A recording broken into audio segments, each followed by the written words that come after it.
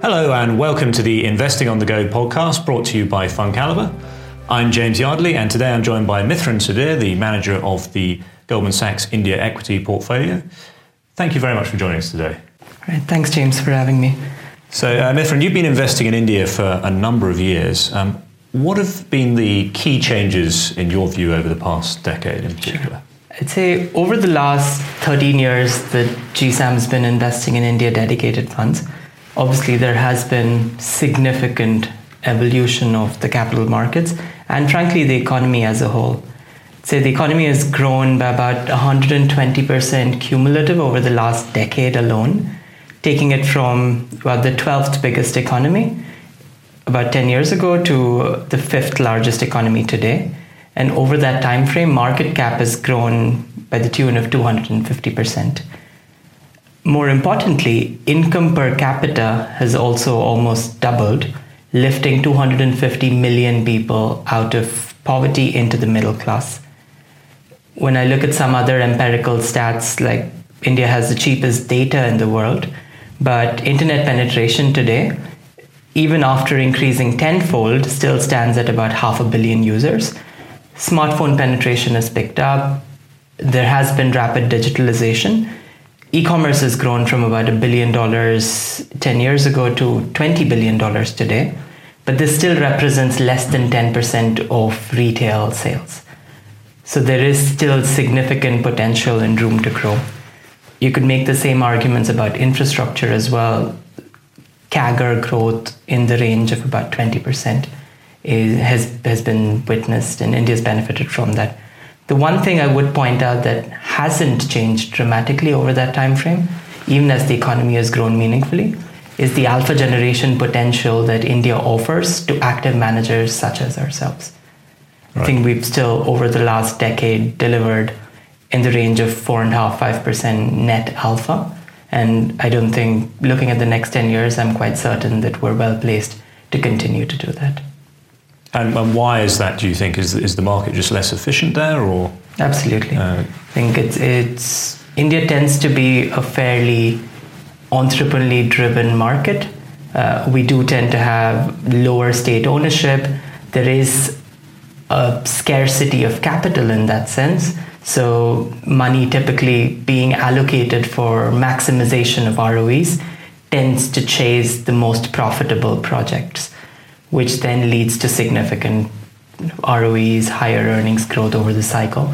And that has played out irrespective of the government that has been in power. And when we think of India, there's often a lot of talk about Modi. He's obviously been in charge for a while now. He's made a lot of changes to try and make doing business easier. Do you think he's succeeded? And what do you think are the best 2 or 3 things he's achieved? Sure. I'd say the headline stat here is looking at the World Bank's ease of doing business rankings. We have seen a meaningful improvement. So going back to 2013, we were not even in the top 140 countries out of 190 in the world. Today, we sit in the top 70. So yes, there has been a meaningful improvement, but beyond just kind of the optics, there are a lot of nuances that go into it. Let's say you were to pull up a few big bang reform measures that the government has announced in the last, let's say in their first term in office or in the last year.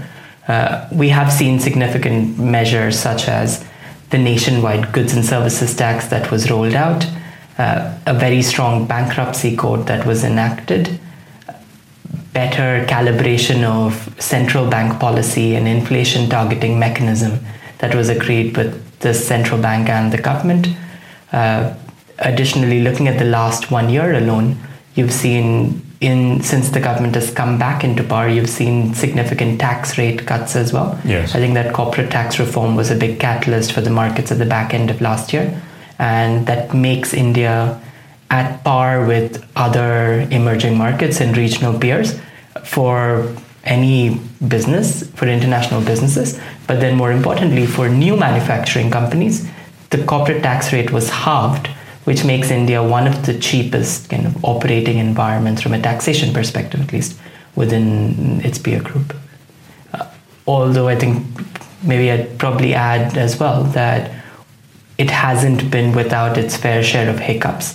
anytime these kind of major structural reforms that are enacted do tend to cause some degree of adjustment within the economy. And I think we've seen that in the last about 4 or 5 years with things like the goods and services tax or demonetization. Yes. Have been fairly disruptive, and especially that rural part of the economy has struggled to adapt to it. A lot of those small and medium businesses have struggled to adapt to it, but I also do think for us as active managers, there is a significant potential there to play the consolidation of industries trade, where organized companies gain market share over that time frame, market leaders consolidate share from smaller peers, and that's another significant trait that we've benefited from. Great. And many people talk about India as being the new China, in that one day it will lead the world in growth. Do you agree with that? I do, in some ways. If you looked at just the sheer volume of people in the country, I think India is clearly comparable to China in that sense. When you look at the third biggest country, third biggest economy, or third biggest country by population, I should say, clearly there's a significant drop from where China and India are today.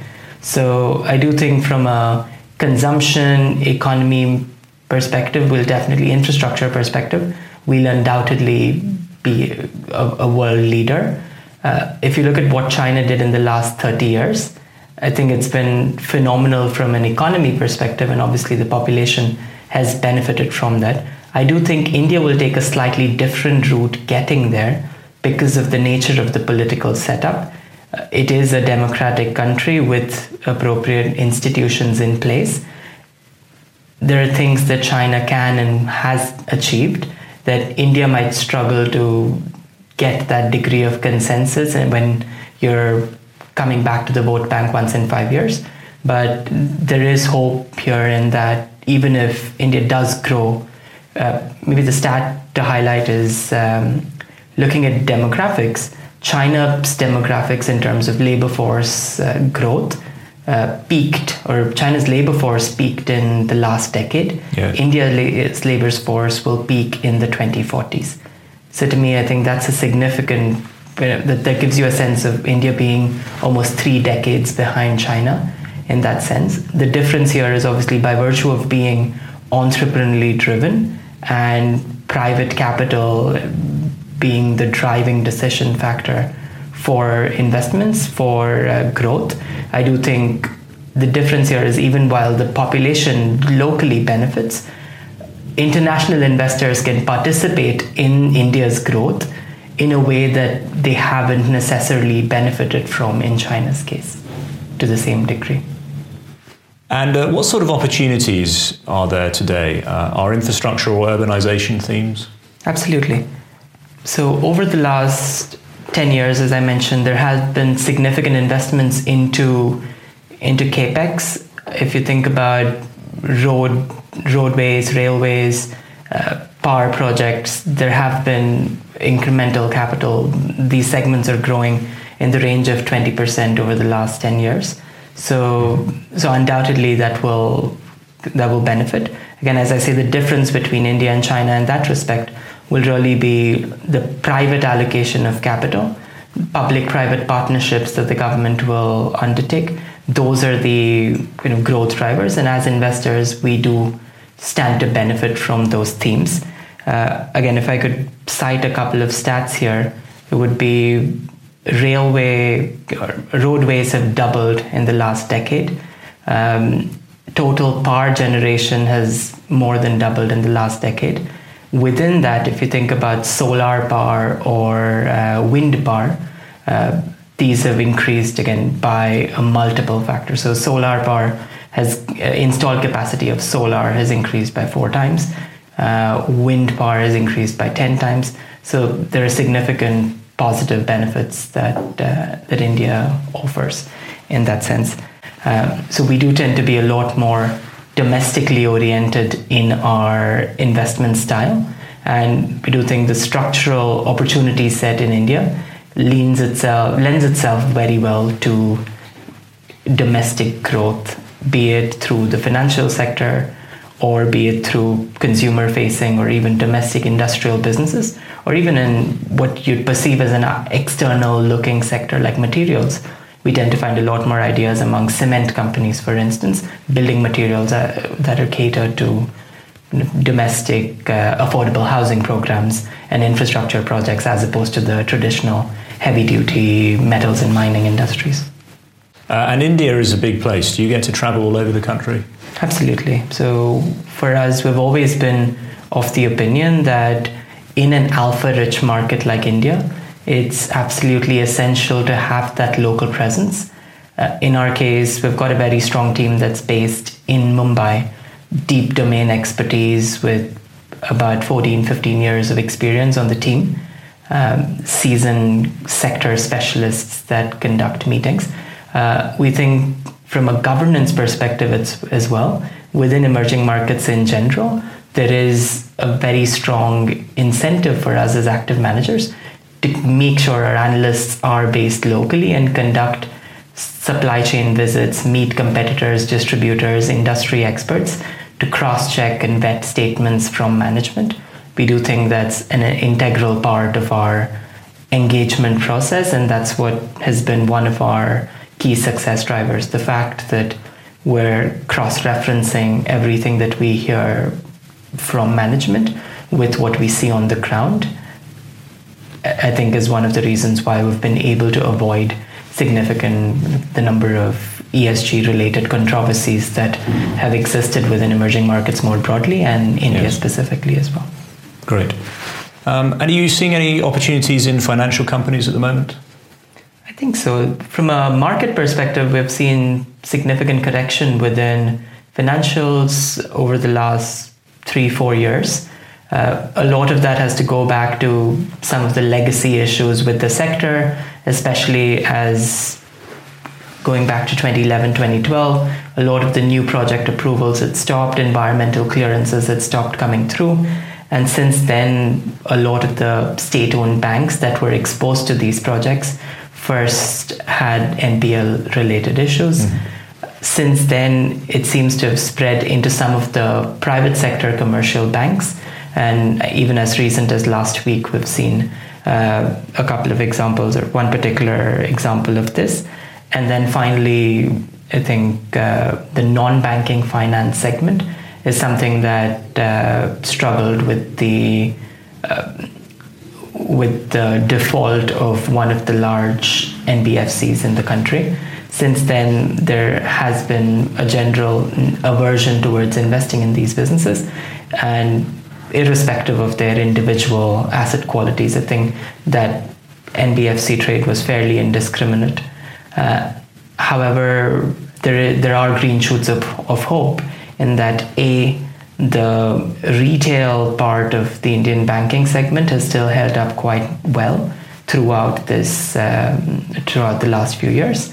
The second aspect is a lot of those private sector commercial banks began to bottom out at the back end of last year, and since then we've started seeing at least the NPL slippage reduce and earnings growth begin to come through.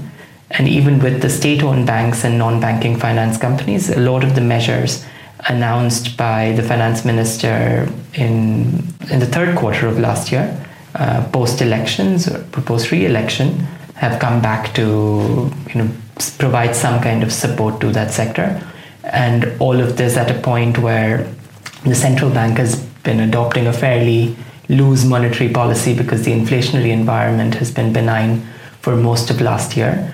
Now finally those rate cuts that were announced last year are beginning to feed through into the underlying economy. So we do remain quite hopeful that these financial companies, especially within the private sector, which is where the vast majority of our interest lies, are well poised to recover and be the drivers of this next leg of growth we're anticipating. Great. Well, thank you very much for joining us today, Mithran. No problem at all. Thank you for having us.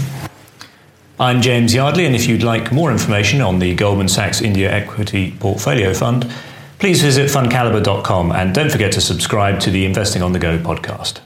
Please remember, we've been discussing individual companies to bring investing to life for you. It's not a recommendation to buy or sell. The fund may or may not still hold these companies at your time of listening.